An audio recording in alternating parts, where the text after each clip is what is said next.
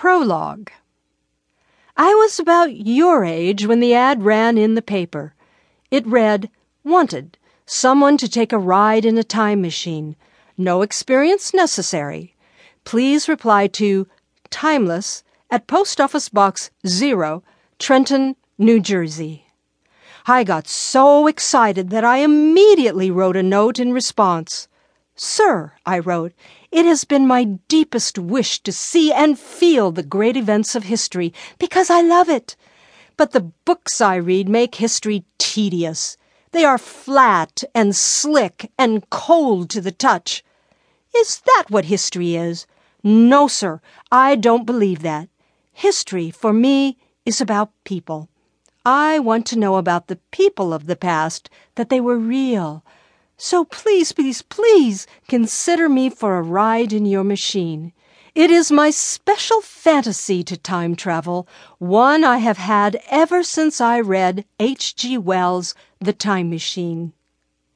I signed it with my first initial, L, and last name, Evans, and then slipped it into the mail. I then prayed that I would be chosen. 2 days later, a note came in the mail telling me I should go to an old warehouse off South Clinton Street. That is what I did. When I got there, an old man of chocolate-brown skin with hazel eyes that danced opened the office door.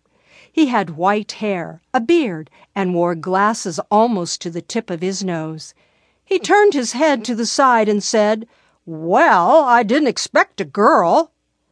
"Only boys can time travel?" "No, it's about your age." He turned his head the other way. "What are you, 11? "Almost 12. He looked at me straight on. "Does your mother know you want to go around traveling in time?" "Yes, sir, she does." The old man's eyes widened. "Huh," was all he said.